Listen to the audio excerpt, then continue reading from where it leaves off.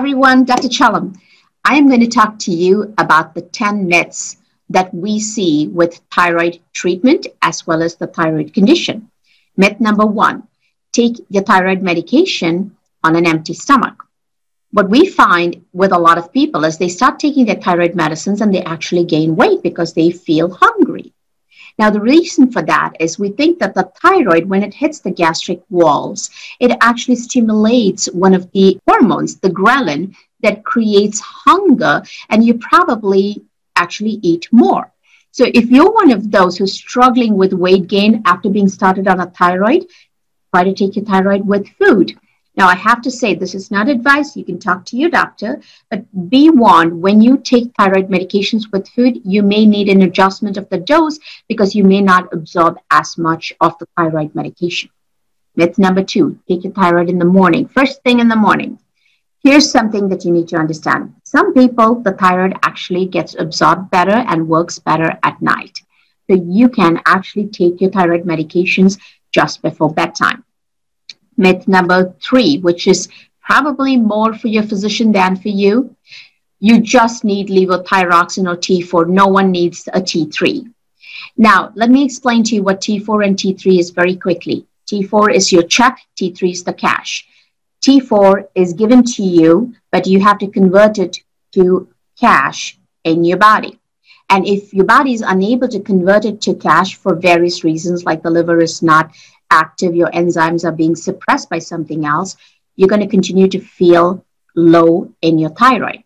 So a lot of times we have to add a very teeny tiny dose of T3, which is the active form. So you get to feel better and give more time for the T4 to get converted to the active hormone. The next one, number 4, T3 is useless.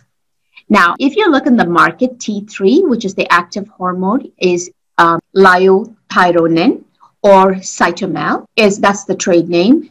It comes as 5, 10, and 25 micrograms.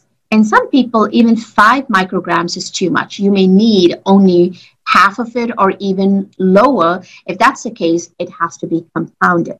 So T3 has to be utilized in the right dosage for you to have the best impact. Number 5, this is more for patients who get their information from Google University and so many other patients who say, I can never take synthetic, I just need natural thyroid.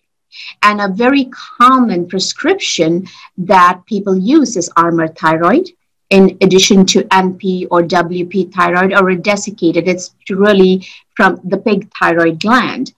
Now, here's what you need to know. The T4, T3 combination in many of these natural thyroid preparations are a little too much. The T3 is a little too high. So though initially you feel well, after about 3 or 6 months, you start going down. Now, the reason most people don't feel good on a T4 or levothyroxine is because of the additives that the tablet has. Some of these additives actually cause a reaction. The excipients in levothyroxine or the synthetic form is povidone, which is actually a polymer that helps hold the tablet together, and some people react to it. So in the case that you have not been able to tolerate any of your thyroid, especially synthetic, it's good to go to a compounding pharmacy. Now, those of you who take natural thyroid, do trust me when I say this. If your symptoms return, it's actually the combination of the T4 and T3, and you may need to switch over to a synthetic, both T4 and T3, but in the right ratios. Let's go on to number 6. Fibromyalgia is an independent disease from hypothyroidism. So when you go to a doctor and you're giving them fibromyalgia as one of your conditions and hypothyroidism, I want you to understand that the two might be actually connected. In fact, 30% and a little more of patients with hypothyroidism actually struggle with fibromyalgia, and treating one, with the obvious one, the hypothyroidism, actually removes the fibromyalgia. Number 7, most people who have hypothyroidism suffer from motion sickness. Treating the thyroid might actually help you with motion sickness, especially if you travel a lot and you're struggling with motion sickness. Number 8, very important. A high TSH is a terrible thing. You got to take your medicines to suppress or bring the TSH down to normal. The TSH, remember, is thyroid stimulating hormone, which comes from your brain, the pituitary, to stimulate the thyroid gland to produce thyroid. It also does one other important job, converts the T4, remember the check, to cash. When you suppress the TSH, that conversion of T4 to T3 slows down. So taking your medications to have a very low TSH, that means you believe that you have the right amount of thyroid, might actually be the wrong thing. You may be having enough of the T4, but not enough of the T3 because the TSH is not there to help that deiodinase enzyme to convert the T4 to T3, which means you remove one iodine from the T4 to become T3. So remember that it's not good to have a suppressed TSH. Number 9, when you're depressed and you get your thyroid checked because we have to rule out hypothyroidism, the numbers might actually not be very accurate. Let me tell you this. Your TSH might be normal, your T4 might be normal. They may say, okay, you don't have hypothyroidism, you have depression, and put you on an antidepressant. You take the antidepressants, and a lot of these antidepressants prevent the conversion of T4 to T3, the active hormone, the check to the cash. And you actually become more severely hypothyroid, so your depression symptoms come back after a few weeks or sometimes in a few months.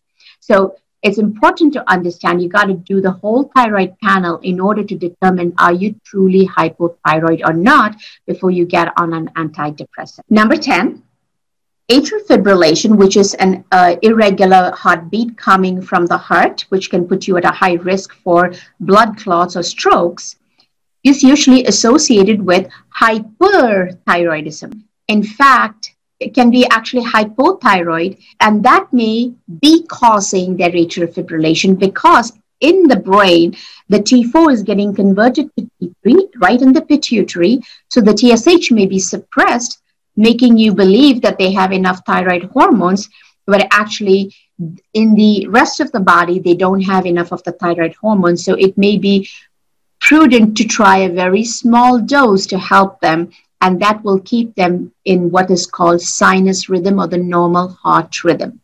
So hopefully these 10 pointers have helped you, and you can think about your thyroid treatment a little differently and ask the right questions.